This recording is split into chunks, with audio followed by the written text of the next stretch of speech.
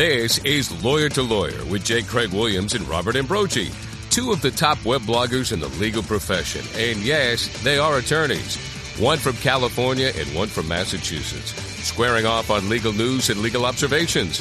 Lawyer to Lawyer is sponsored by Law.com, right here on the Legal Talk Network.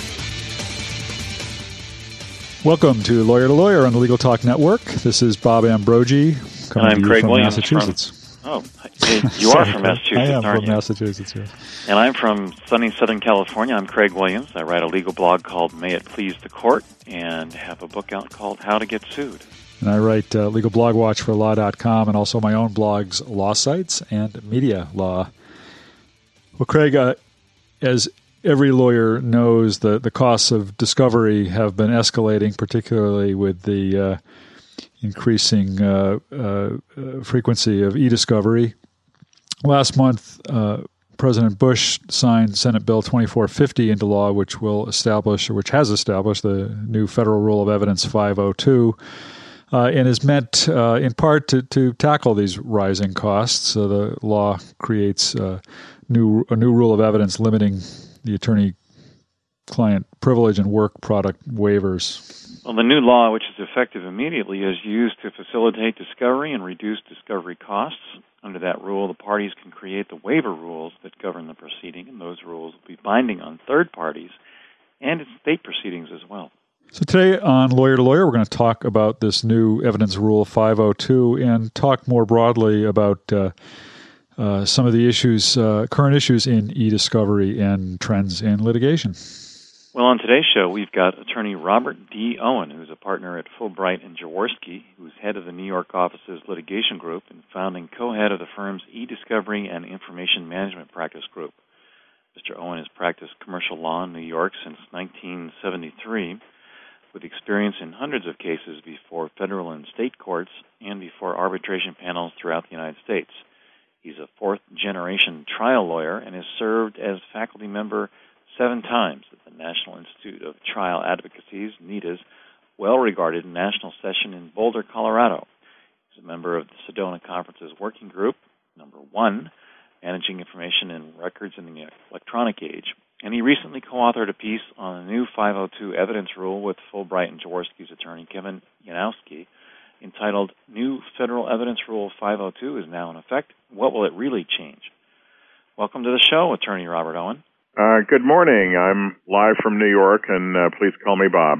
Well, Bob, let's start. We got a lot we want to talk about today, but let's start with Rule 502 and give us your take on this. I mean, start with the big picture of what this rule is meant to accomplish and what it does.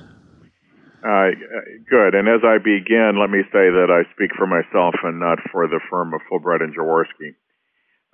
Rule 502 was the Rules Committee's effort to cut back on the escalating cost of pre-production privilege review. If you go to the materials that were created by the Federal Rules Advisory Committee and then in turn by the Judicial Conference, you will see recurring references to the amount of costs that litigants these days are incurring to review data sets page by page. The intent of the rule is to create procedures that allow for the reduction of those costs. By way of background, I can add that in Fulbright & Jaworski's 4th annual litigation trend survey, which was released just about a year ago, we asked our respondents, how much of your litigation budgets are consumed by pre-production privilege review?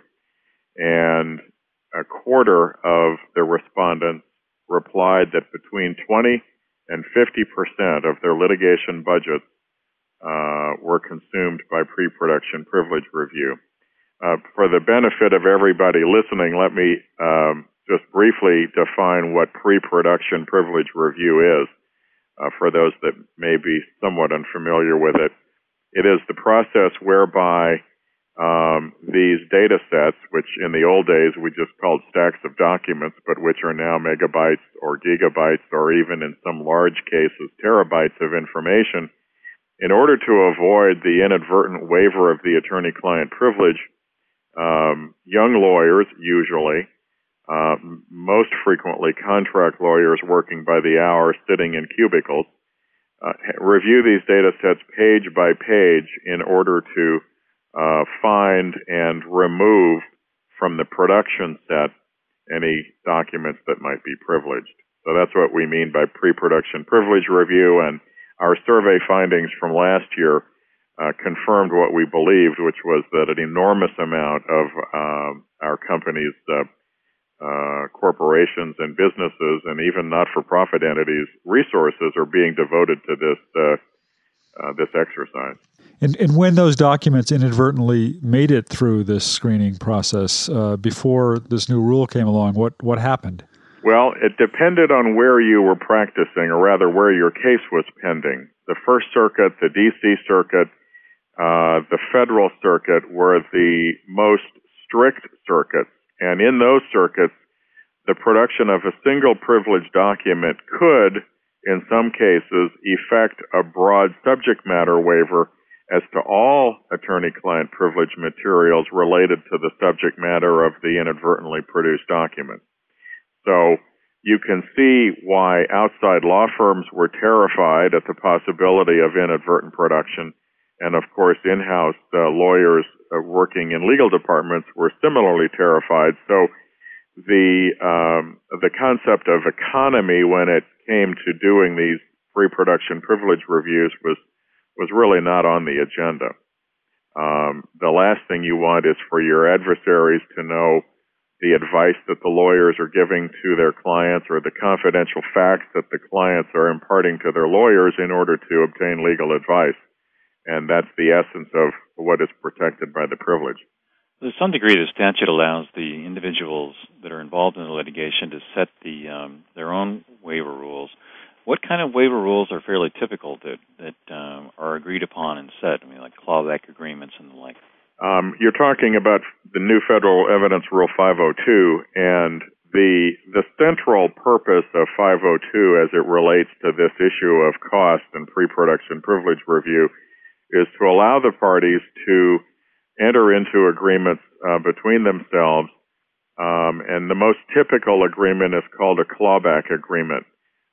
It does what the name suggests. It allows a party who has inadvertently produced a privileged document to claw it back from the receiving party, and then usually at that point the court or the tribunal is asked to rule on whether there was in fact a waiver or not, depending on the circumstances. And their due diligence and the promptness of their notice and so forth are factors that come into bear on whether the privilege was waived. But the clawback agreement allows the producing party to get it back, and the receiving party is supposed to destroy all copies, and there's no legal requirement that they erase it from their memory, and that's part of the problem I'll talk about later. Another common agreement is the quick peek agreement, whereby a producing party might turn over all of its electronically stored information, or at least that ESI that's within scope, to the other side. The other side then itself undertakes the burden of reviewing that data set and says, I'd like you to produce documents 2, 10, 22, and 85, and then the producing party looks at those selected documents and removes those that it contends are privileged. I have to say the latter type of agreement, although it is called out in the notes to the new rule, is not very widely used in my experience. When lawyers have these opportunities to enter into these two agreements, for lawyers that aren't familiar with electronic discovery, where can they find quick peek agreements and clawback agreements as samples that they can look at to enter into?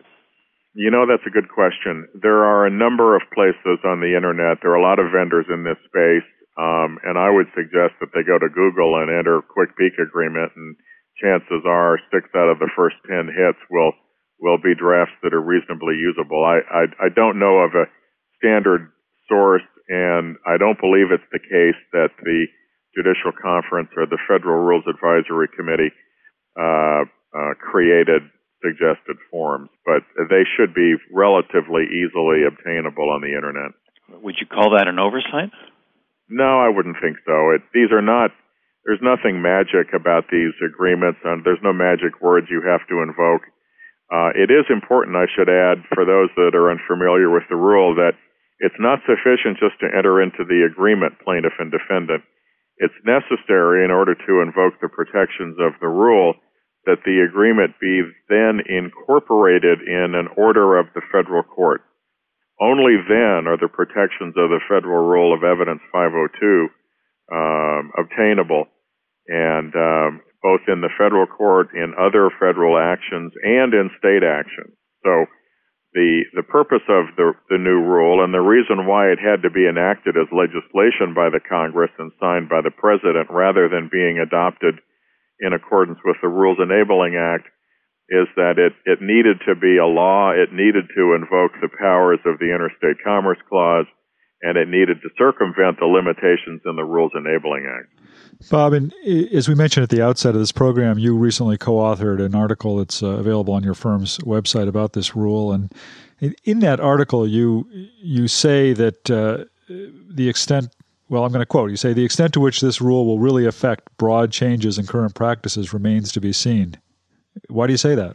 I will tell you that this is something that I came to relatively recently, and somewhat to my embarrassment, I have been on record in the previous year saying that this should help to reduce costs substantially. But once the rule became enacted, and once I put myself in the place of advising a client on how much it can rely on this rule to eliminate the page-by-page review, or how much it can just sort of relax itself, I came to the view that I really don't think this rule will achieve much of a reduction in the current cost, and I think that for several reasons. First, as I alluded to before, once you produce something confidential to the other side, they have seen it, they will take it into account, they will use it to frame further discovery requests and deposition questions. And so the damage has been done, and there's nothing in this rule that will undo that damage to a litigant. So that's a very serious concern. How is it possible to even theoretically undo that kind of damage? I mean, you'd have to. It's almost like telling a jury not to consider a fact once it came out. Yes, exactly. The jury will disregard the fact that the defendant just leapt up on the table and confessed to the crime. It's not going to happen. And so there is no way, short of some magical device like they had in Men in Black, to erase people's memories. That's a severe problem, and that by itself is probably enough to keep most litigants in the current mode of reviewing data sets page by page. There are no limitations. Obviously, 502 can't have effect in any EU proceedings or UK proceedings or other foreign tribunals. It does not expressly apply to arbitrations, and so that's an open question as to how far it can go to afford the protections in arbitrations. So I view it as we said in the client alert, I view it as kind of hurricane insurance, if you will. It's there if the worst happens, and I think litigants would be imprudent not to enter into clawback agreements with their adversaries now, but it's not something that's going to cause in-house counsel or their outside advisors to say, gee, now that we have Rule 502 and a clawback agreement, I don't think we have to review these data sets. Once I thought about it more thoroughly, I did not see that happening.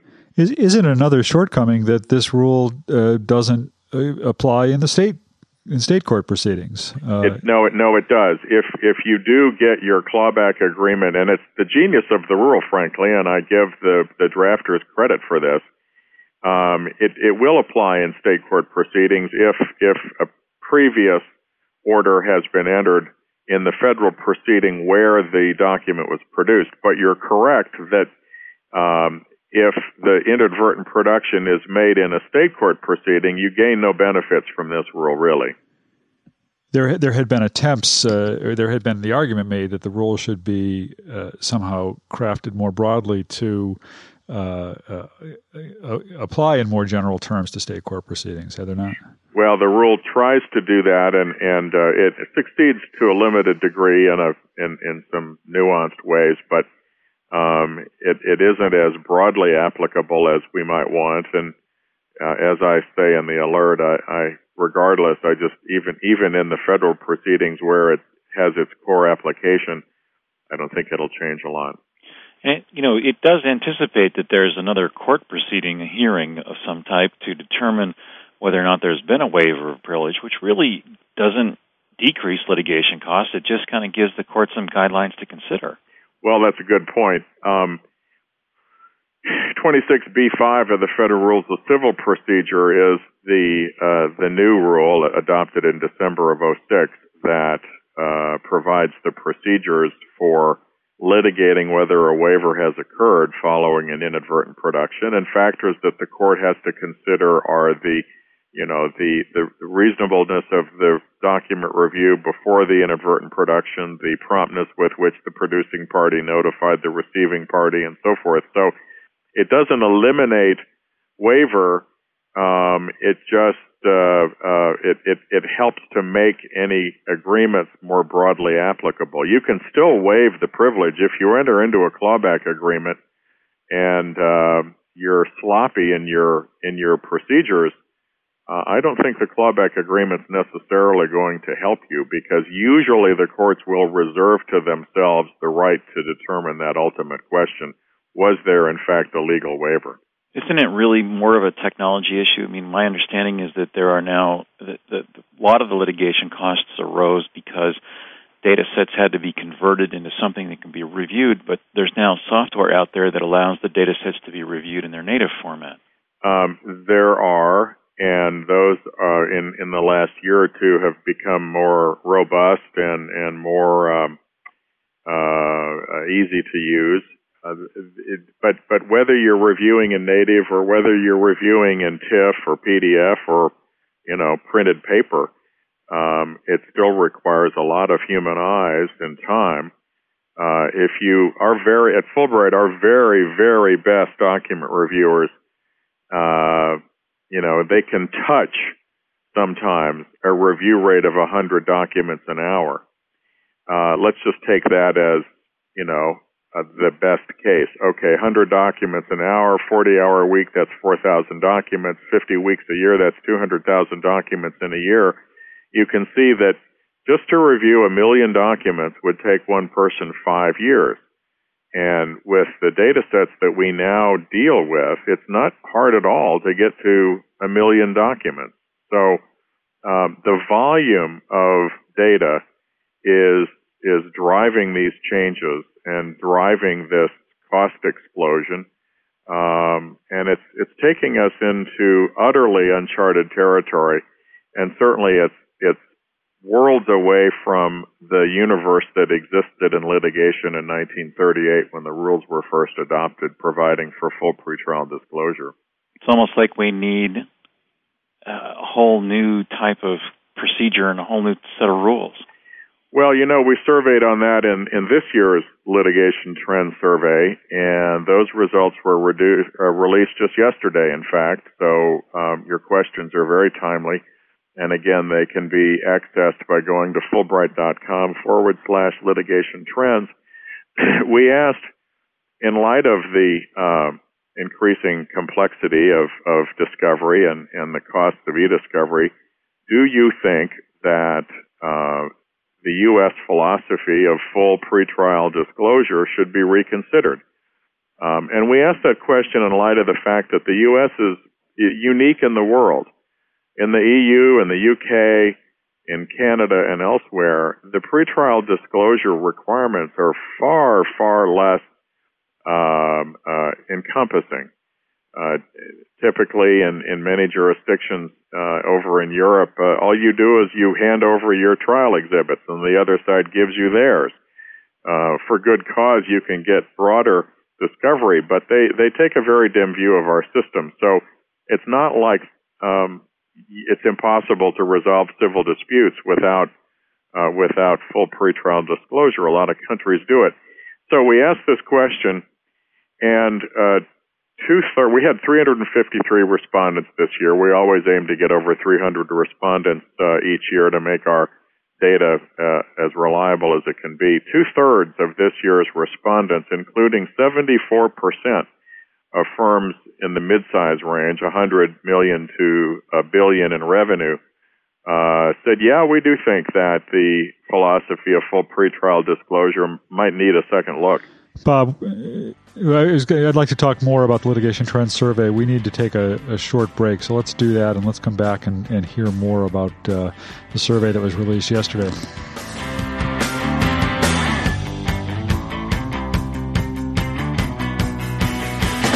Lawyer to Lawyer is produced by the Legal Talk Network and a staff of broadcast professionals.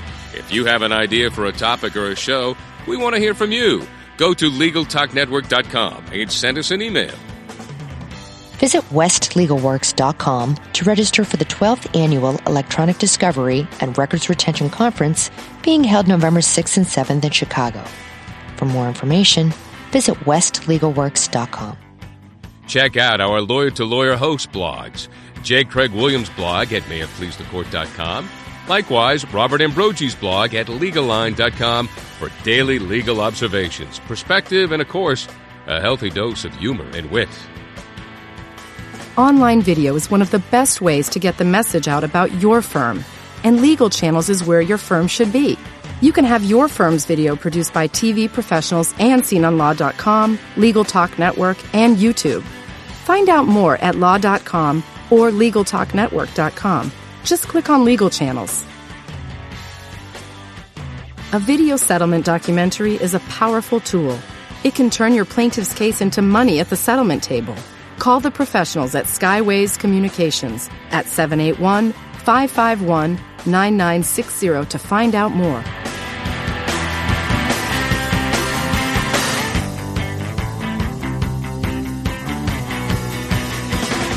Welcome back to Lawyer on the Legal Talk Network. This is Bob Ambrogi, and my co-host J. Craig Williams and I are talking to Bob Owen, a partner in Fulbright and Jaworski, head of the New York office's litigation group, founding co-head of the firm's e-discovery and information management practice group.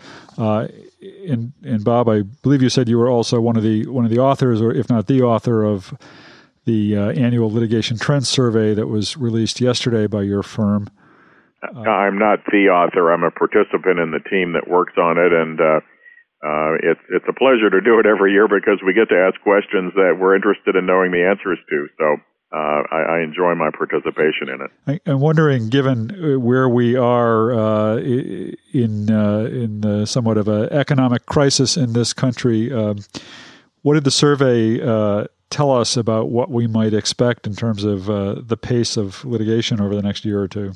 It's a good question. Our survey this year was conducted between May 22 and July 18th, so it did not capture the recent turmoil in the financial markets at all. However, at our panel yesterday at Bloomberg headquarters here in New York, we had the heads of litigation of Shell Oil and ExxonMobil, as well as several of our partners. And first I'll tell you what the survey said, and then I'll say what the panel said.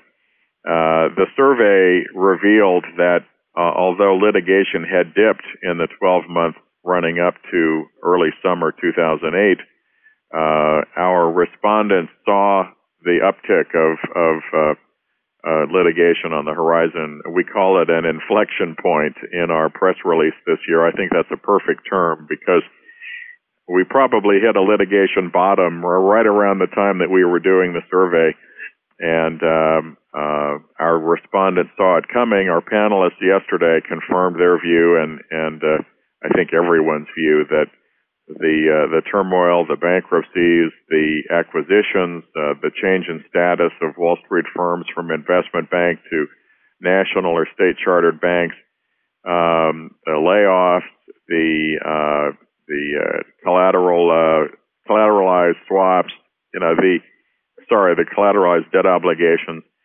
and the swaps, there is going to be, we all believe, an explosion of litigation. And depending on which candidate is elected in November, the regulatory climate could change radically as well. When you look at the litigation trends and you look at the recent economic issues, what did your panel address last night? What were they thinking? Well, they were thinking that our partner who heads the London office herself used to be acting head of the predecessor to the Financial Services Authority, so she's well positioned, and she sees, and so does our head of the FCPA practice, a former DOJ lawyer that works out of our D.C. office. They both commented on how much more cross-border cooperation there was among regulators. Both predicted a strong uptick in enforcement activity. There will certainly be, I think we all agree, indictments surrounding these recent financial collapses. The prosecutors will be looking for people to prosecute, and that's the way our system works, and we can expect it to happen. And it seems that the survey found that some of the most common areas of litigation are those that traditionally have been labor and employment, personal injury, contracts, business actions. Yes. Will the economy change that at all, or is that likely to remain the same for the coming year or two? You know, it was surprising in our first and second surveys when we asked our respondents, what's your biggest litigation concern by subject matter? And practically every year, if not every year, labor and employment was the number one concern. And we kind of scratched our heads because most of those are not big ticket items. But there are a lot of them. And we think that is a source of concern. And then increasingly in recent years, there's been a strong surge in what's called wage and hour litigation in the states around the country, where class actions are brought to litigate the payment or the non-payment for certain types of work, off-time clock working, and that sort of thing. So, you know, those will continue to be numerous. Contract actions is really going to be at the heart of a lot of the litigation that flows out of this recent collapse. Personal injury, I think, will probably tick along, you know, as it has in the past. I don't see strong movement one way or the other, except in those states where tort reform bills are taking hold, like in Texas. Well, when you think about labor force as a percentage of a business's budget, I mean, generally it's substantial, 3/4 or more of a business operating cost. So it's not surprising that labor and employment issues would be significant, even if any one of them is not necessarily a major challenge. Cumulatively, they add up to a lot of exposure. I think that's exactly right. It's a numerosity issue. So just to go back to the issue of changing the litigation style from U.S. style to a more European style, what's your prediction on the likelihood of that happening, and if you think it is going to happen, how long it's going to take? Well, I think we're looking at a 5 or 10 year horizon here. I don't think there will ever be a total abandonment of the full pretrial disclosure approach in the United States. There's an enormous business built around it. George Sosha recently estimated that, e-discovery costs the country $2.4 billion. That's not going to go away anytime soon. But what I like to suggest is that we could look at approaches to limiting e-discovery. When I first started practicing here in New York City back in 1973, there was no limit on deposition length. There was really no limit on the number of depositions that you could take in an action. And so I participated in depositions that went on for 15, 20, 25 days for one witness. Now in the federal rules, there's a 7-hour per deponent time limit. In many jurisdictions, there's a 25 deposition limit. And guess what? Our disputes are still being resolved. I think a similar approach could be considered in connection with e-discovery. Parties or courts could limit the number of email inboxes that have to be checked to some reasonable number. Some of our clients, we represent global clients in the e-discovery realm, and some of them have to go pick the email inboxes of 700, 800, 900 people.